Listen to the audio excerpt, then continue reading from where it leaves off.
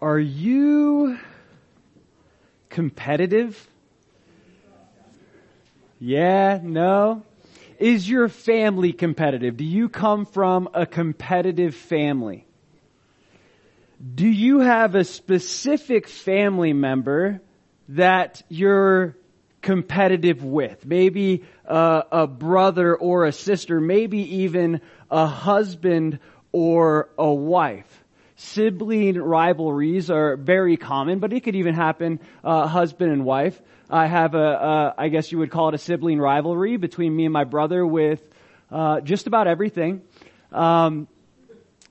Right now, this year, we're doing fantasy football. I never do fantasy football. They persuaded me. I decided to do it. I'm like new to it, so I don't know all the ins and outs. And my brother's done it over the years, so I'll occasionally ask him questions, and I'm always trying to find out who he's going to pick on the waiver wire coming up the next week so that I can get that specific player before him. Now, we trash talk quite a bit, and we joke around, and we have fun with it, but there's one thing for sure. I absolutely want to beat my brother, and I'm willing to do pretty much whatever it takes to beat him in fantasy football, much like any other thing that we have competition towards. Anything, whether it's knowledge or sports, it could be anything.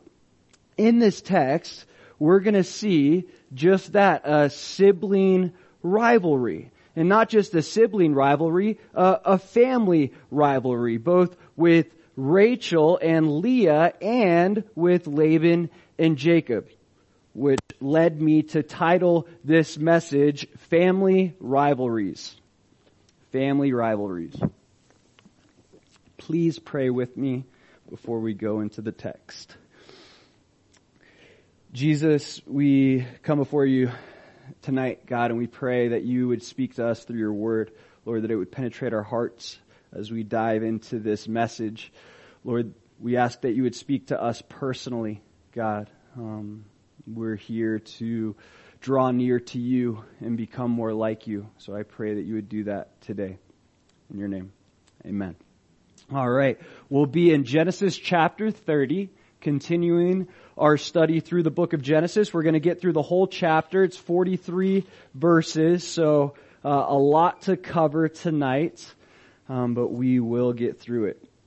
Picking it up in Genesis chapter 30, verse 1, it says, "Now when Rachel saw that she bore Jacob no children, Rachel envied her sister and said to Jacob, 'Give me children or else I die.'" So in this culture, for a woman to be considered barren, they were considered to be cursed by God. So Rachel is under the assumption that God is against her, if you will. But not only that, she's going to blame her husband. But it says here that she envied Leah. When Rachel sees that Leah has bore 4 sons already, she looks at that, what Leah has, and she desires it. She wants it. She's jealous of her because she's discontent with the situation that she's in. Which brings me to the first of 4 points. Jealousy is rooted in discontentment. Jealousy is rooted in discontentment. Now, remember, this isn't just Rachel being envious of Leah. Leah is envious of Rachel as well. See, Leah wants the love from her husband that Rachel has. Remember, Jacob loves Rachel more. And, Rachel, how did I say that? Rachel wants the sons, the children that Leah has. So they both want what the other sibling has. Why is it that we get so caught up with desiring what other people have? We look at our circumstances or our situation and we compare it to someone else's situation. We say, if our situation or our circumstance was like theirs, our life would be better. But it's simply not true. See, contentment isn't an issue of circumstance, it's an issue of the heart. when we're always looking at what other people have and desiring that thing that that other person has, we really rob ourselves of the joy and contentment that the Lord wants for us. Now, contentment is such a crucial thing in our Christian walk, and this is a thing that Paul encourages us in Philippians chapter 4. It was something that he says he learned. If you look at Philippians chapter 4, verse 11, and I love this verse, because Paul says he learned it, meaning that he didn't always have it. He learned to have contentment. Look at Philippians chapter 4, verse 11. Not that I speak in regard to need, for I have learned in whatever state I am to be content.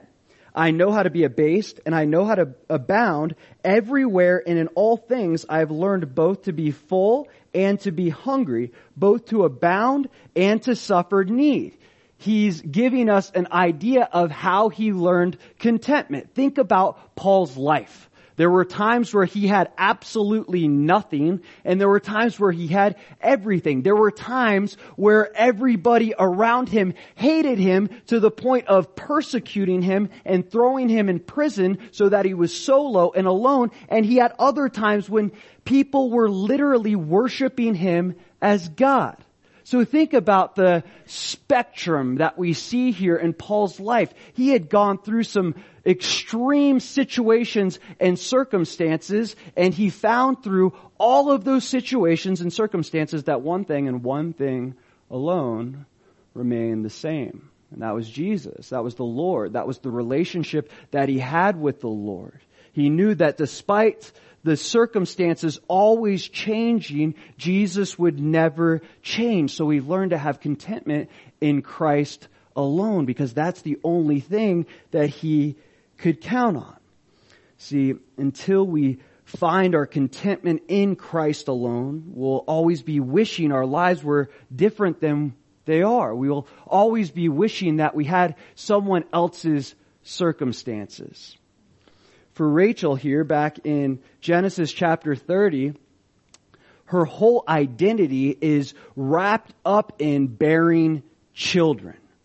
And because she couldn't bear children, she wants to die, she says. She can't fulfill the purpose that she believes she was put on this earth to do, to bear children. So she says, look, back at 30, verse 1, Rachel envied her sister and said to Jacob, give me children or else I die. If I can't serve my purpose on this earth, then I might as well die. She's trying to find her purpose for her life in what she does and not in who God is. Which brings me to the second point. God is our purpose for living. God is our purpose for living. Without purpose, what's the point of living? And there is no purpose for living without God. See, Rachel, she's trying to find a specific purpose for her life in bearing children, but she needs to learn to find her purpose in Christ alone. But there's also a truth that I want to pull from here, which I believe many of us can relate to. If we have no purpose, really, what is the point of life? And when you look at society today, and when you look at what's being taught specifically in secular schools, it's no wonder that the suicide rate is where it is. It's the 10th most common way for people to die in the United States. Why? I believe so much of that has to do with children being taught that there's no real purpose. We're here by chance. It all is just happenstance. We were just these single-celled organisms that evolved over millions and millions of years, and we became human beings. And when we look at that and we take God out of the equation, what's the purpose of living? You know, when you look at, and I looked into this, and I'll read you some statistics. When you look at statistics and you look at the suicide rate it's most common among college-age students, because that's when this stuff is being crammed into their minds. Let me read you some stats. 9.3 million adults, that's 3.9% of the population, have had suicidal thoughts in the last year. The percentage of adults having serious thoughts about suicide was highest among adults aged 18 to 25. That's 7.4%. Followed by adults aged 26 to 49, then by adults aged 50 or older. Another interesting statistic is that females are 3 times more likely to attempt suicide, but males are 4 times more likely to be successful. That's interesting, right? Why? Well, when you look at the statistics, women typically will try to commit suicide by overdosing or poisoning themselves. So they have more attempts, but they're not always successful. Males, they tend to use guns. But this is such a problem in society today, and I can relate to this on such a deep level, especially in my college years.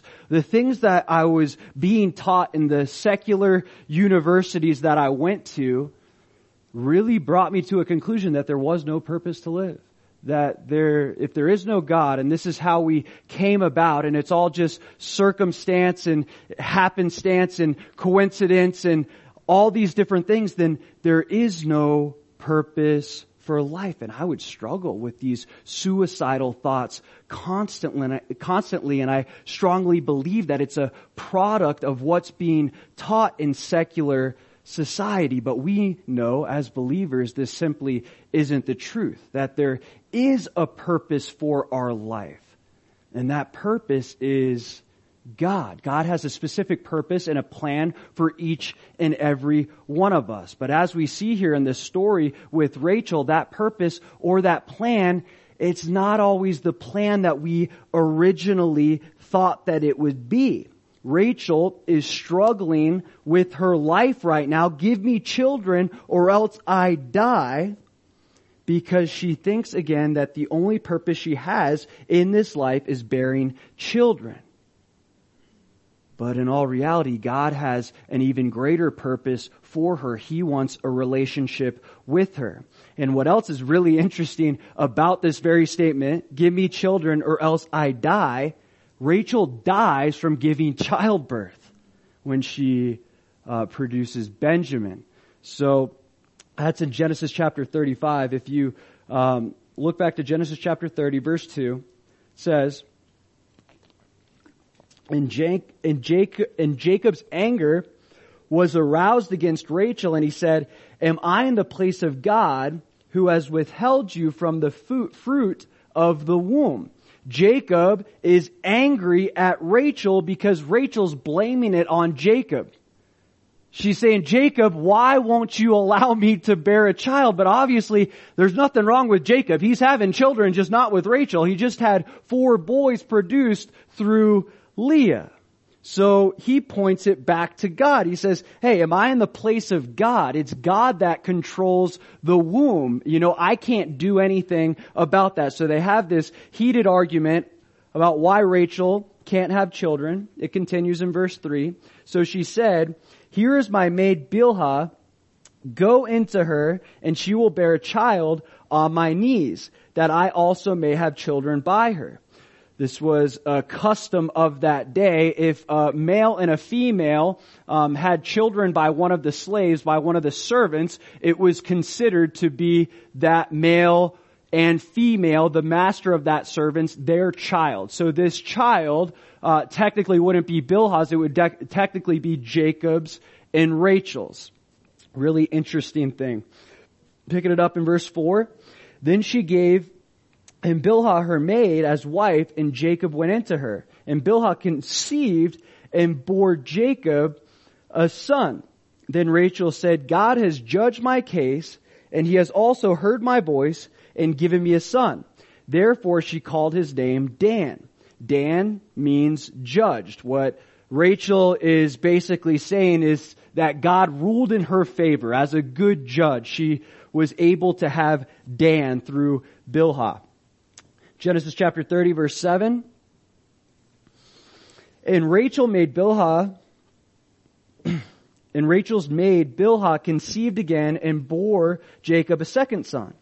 Then Rachel said, with great wrestlings I have wrestled with my sister, and indeed I have prevailed. So she called his name Naphtali. Naphtali means my wrestling. What is she wrestling with? Well, she's wrestling to keep up with Leah, right? Leah has 4 children. She's at 2 now. So she's saying, I'm gaining on her. I'm wrestling to keep up with her, and I'm gaining on her. They're literally having a competition about who's going to have the most children. And whether it be by a slave or by themselves, whoever has the most children, they win. That's what Rachel is wrestling over.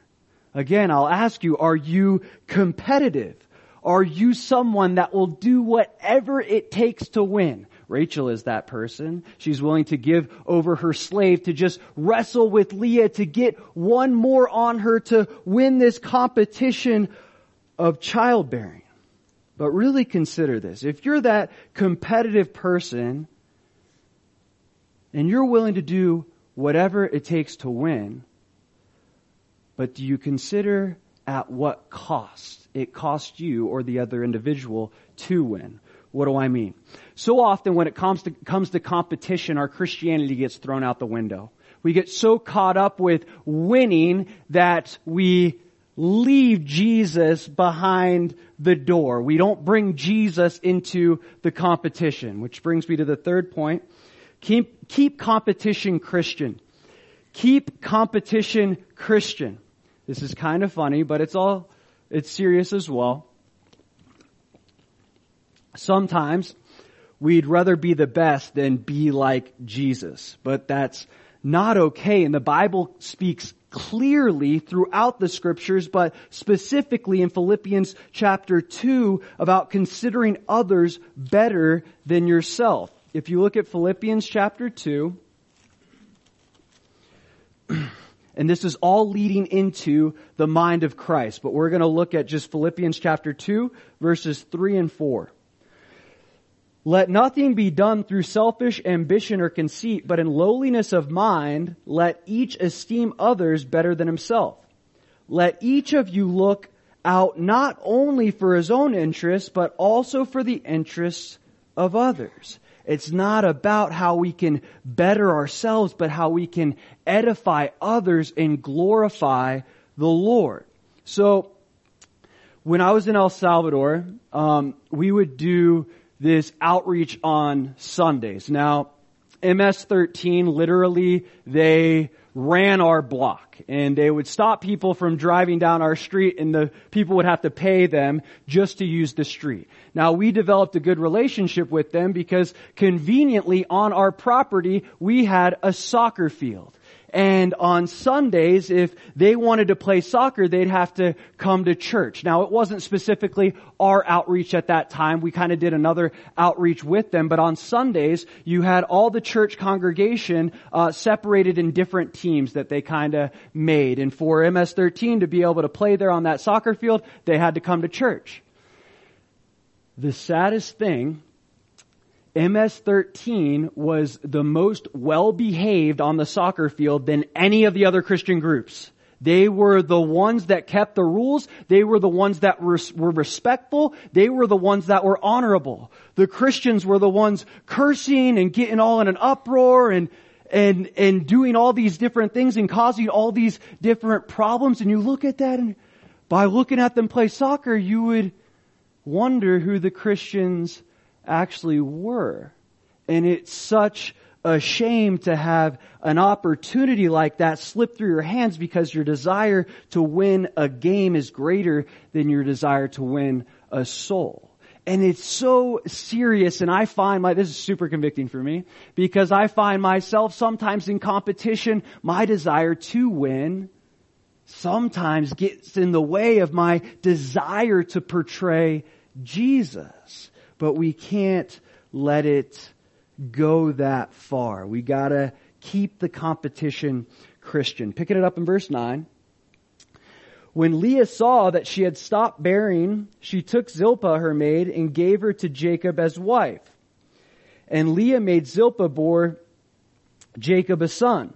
Then Leah said, a troop comes, so she called his name Gad. Gad means troop or fortune, okay, or fortunate. So there's some speculation about the translation of this specific one. It looks more to be the word fortune or fortunate, and Gad is in reference to the pagan god of luck. Actually, and what Leah isn't saying is that she's naming him after Gad, the pagan god of luck, but she's recognizing that she's fortunate and she's praising God because she's lucky, if you will. She's fortunate. Picking it up in verse 12. And Leah's maid Zilpah bore Jacob a second son. Then Leah said, I am happy, for the daughter will call me blessed. So she called his name Asher. Asher means happy. In verse 14, now Reuben went into the days of wheat harvest and found mandrakes in the field and brought them to his mother Leah. Then Rachel said to Leah, please give me some of your son's mandrakes. So a mandrake is a small orange-colored berry-like fruit that grows on a root. Now, mandrakes were believed to increase fertility. They're believed to be an aphrodisiac, so they're very valuable. All right, they're very valuable in the culture, but think about this situation. They're extremely valuable to these two ladies, right? Leah and Rachel. Why? Because they want to keep getting pregnant. They're in this competition about who can bear the most children. So anything that will give them a step ahead or gain an edge or an advantage on the other one, hey, they want it. So Rachel, she finds that Reuben has found these mandrakes and she's like, I want these things. I'll do whatever it takes to get these things. And so she makes a plan and she talks to Leah about how she can have some of her mandrakes. Look what happens in verse 15. But she said to her, is it a small matter that you have taken away my husband? Wow. Would you take away my son's mandrakes also? And Rachel said, therefore he will lie with you tonight for your son's mandrakes. Apparently there was a time period where Jacob wasn't lying with Leah. So Rachel says, hey, I'll make a deal with you. Give me some mandrakes and I'll let you lie with Jacob. I'll make him lie with you. Now this plan doesn't really work out the way she intended. Look what happens in verse 16. When Jacob came out of the field in the evening, Leah went out to meet him and said, you must come in to me, for I have surely hired you with my son's mandrakes. Hiring your husband. It's interesting. And he lay with her that night. And God listened to Leah, and she conceived and bore Jacob a fifth son. Leah said, God has given me my wages because I have given my maid to my husband. So she called his name Issachar. So we see here that Rachel, she's trying to get the mandrakes. Why? So that she could be more fertile. Okay? Aphrodisiac. But what ends up happening, the deal she makes actually makes her lose. Now she's one down again. And Leah ends up having another child. Pick it up in verse 19. Then Leah conceived again and bore Jacob a sixth son. And Leah said, God has endowed me with a good endowment. Now my husband will dwell with me because I have borne him 6 sons. So she called his name Zebulun. Zebulun means dwelling. Obviously what she's saying here, she named him after the fact that she was under the assumption that once she has 6 sons, now I'm going to win Jacob's heart over. So she's still not in the place that God's calling her to be as far as her contentment with the Lord. Then look what happens, verse 21. Afterwards, she bore a daughter and called her name Dinah. Now this is the first mention of a daughter. So this was likely the first daughter that was born. And you might say, wow, 10 boys in a row and now 1 girl? Well, we have to remember that God's behind the scenes doing all the work because these boys would become the 12 tribes of Israel. Look what happens, verse 22. Then God remembered Rachel, and God listened to her and opened her womb. This is so interesting that throughout Scripture we see that God is the one that opens and closes wombs. It's truly a gift from God to open a womb and be able to conceive a child. In James chapter 1, verse 17, it says that every good and perfect gift comes from the Father of lights. That's so crazy. God is the one doing the work that He says what wombs can be open and what wombs can be closed. And He blesses us with those precious gifts called children. Some of you are like, yeah, sometimes my child's a gift, sometimes I don't know about that. I assure you, God says they're good and perfect gifts. They might not be perfect to you, but they're perfect to God. Look at verse 23. And she conceived and bore a son and said, God has taken away my reproach. So she called his name Joseph and said, the Lord shall add to me another son. That's what Joseph actually means. May God add. She means she wants more. She's like, yeah, I got Joseph, but I want another son. May God add to me another son. We'll see that God answers this prayer down the road through Benjamin, but I want to again point to this character flaw in Rachel because it comes up again. She's discontent with what she has. God just blessed her with a perfect gift. He just bestowed favor on her and blessing her with Joseph finally, and she's not content. The very thing that she thought was going to make her content doesn't. She wants more, and she even names him that way. God can always give us more, but we need to learn to be content with what we already have. Which brings me to the fourth point. Be content with what you already have. Simple as that. Those who are always looking for more will never find what they're truly looking for. See, Rachel is under the assumption that if I just have all these children, then I'm going to be satisfied. I'm going to be fulfilled. I'll have done my purpose on this earth. But she's still miserable. She's still discontent. She still wants more than what she has. We can fall into this as well. See, many of us, when we first came to the Lord, we had nothing or nothing that we realized was worth anything. And we came to God and we said, God, save me. I'm a mess. I'm miserable. I'm unsatisfied. I'm discontent with life. God, give me a life. Give me a purpose in life. And what happens? The Lord's like, all right, grace. I bestowed grace on you.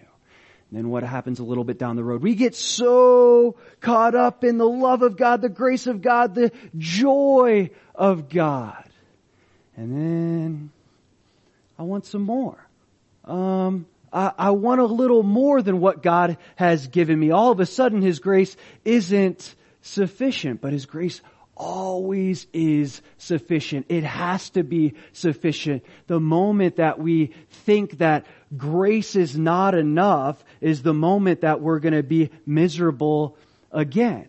And God, He brought Paul to this conclusion. In fact, He spoke it to him in 2 Corinthians chapter 12, verse 9. As Paul was pleading with the Lord, he was asking God for something specific. He was asking God to take something away from him, take an infirmity away from him. Paul is healing all these people, yet he can't be healed himself. And he says, God, I need more. God says, my grace is sufficient for you. Remember my grace. Remember who you were. You remember the situation that you were in. Remember what I did. That's enough. Is that not enough? Is my grace not sufficient? Is salvation not enough? Joseph's born.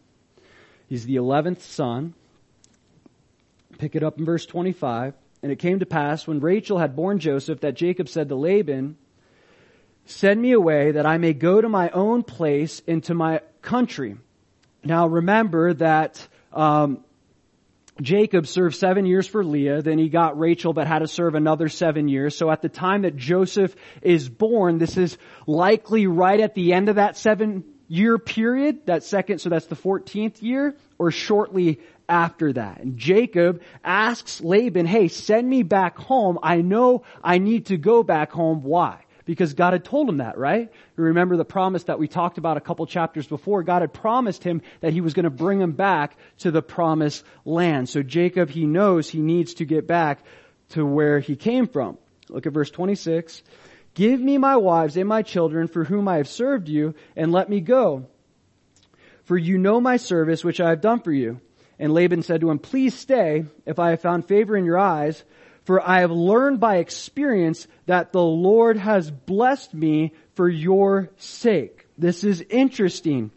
This word experienced is the Hebrew word nakash, and it means enchantments or divination. Okay? So what we see Laban is actually saying here is that he learned through divination that God was the one behind the scenes blessing Jacob all this time. So what does that tell us? That Laban, he practiced occult practices. He was not one that truly followed the Lord. He was into these other wicked types of things. So we don't know if it was him specifically. It says he learned through the experience, but that word again, it's enchantments or divination. He learned through this thing. We don't know if he was the one that actually did it or if he sought out someone else that found out this information for him. So regardless of how Laban knew, it was clear that Jacob truly was blessed by God. It was obvious in how much Laban's flocks and possessions increased. Look at verse 28. Then he said, name me your wages and I will give it. Once again, we see Laban giving Jacob the opportunity to name his wages, just as he did before when he asked him to work. He said he'd work 7 years for Rachel. 29. So Jacob said to him, you know how I have served you and how your livestock has been with me. For what you had before I came was little, and it has increased to a great amount. The Lord has blessed you since my coming. And now, when shall I also provide for my own house? So he said, what shall I give you? And Jacob said, you shall not give me anything. If you will do this thing for me, I will again feed and keep your flocks. Let me pass through all your flock today, removing from there all the speckled and spotted sheep, and all the brown ones among the lambs, and the spotted and the speckled among the goats, and these shall be my wages. So my righteousness will answer for me in time to come. When the subject of my wages comes before you, everyone that is not speckled and spotted among the goats and brown among the lambs will be considered stolen, if it is with me. So in the Middle East, sheep are usually white and goats are usually brown or black. So a speckled or a spotted one of these, a sheep or a goat, would be very rare. So what we see here in this massive flock that Laban has, because of God's favor on Jacob, there's lots of sheep, but there's only a few speckled and spotted sheep. So what Jacob essentially says is, hey, I'll tend to all your flocks. I'll take care of all of them. And from this point forward, whatever speckled and spotted sheep are produced, when it's my time to go, then I'll go and I get to keep the speckled and spotted ones. So look what happens, Laban. So he removed that day the male goats that were speckled, speaking of Laban, and spotted all the female goats that were speckled and spotted, every one that had some white in it, and all the brown ones among the lambs, and gave them into the hand of his sons. Then he put 3 days' journey between himself and Jacob, and Jacob fed the rest of Laban's flocks. So look at what Laban does. He goes, all right, I'll make that deal with you. Then he takes all of, the same day, the speckled and spotted sheep and goats, and he tells his sons, you're going to take these ones, you're going to get 3 days away from the other ones so that those speckled and spotted ones can't come anywhere near the regular colored ones. Why? Because if there's no speckled or spotted sheep to breed with the other sheep, then there's a less chance that a lot of speckled and spotted sheep will come of it. So Laban, what he's trying to do is minimize the amount of sheep and goats that Jacob will walk away from at the end of this deal. Verse 37. Now Jacob took for himself rods of green poplar and of the almond and chestnut trees, peeled white strips in them, and exposed the white which was in the rods. And the rods which had peeled he set before the flocks in the gutters, in the watering troughs where the flocks came to drink, so that they could conceive when they came to drink. So the flocks conceived before the rods, and the flocks brought forth streaked, speckled, and spotted.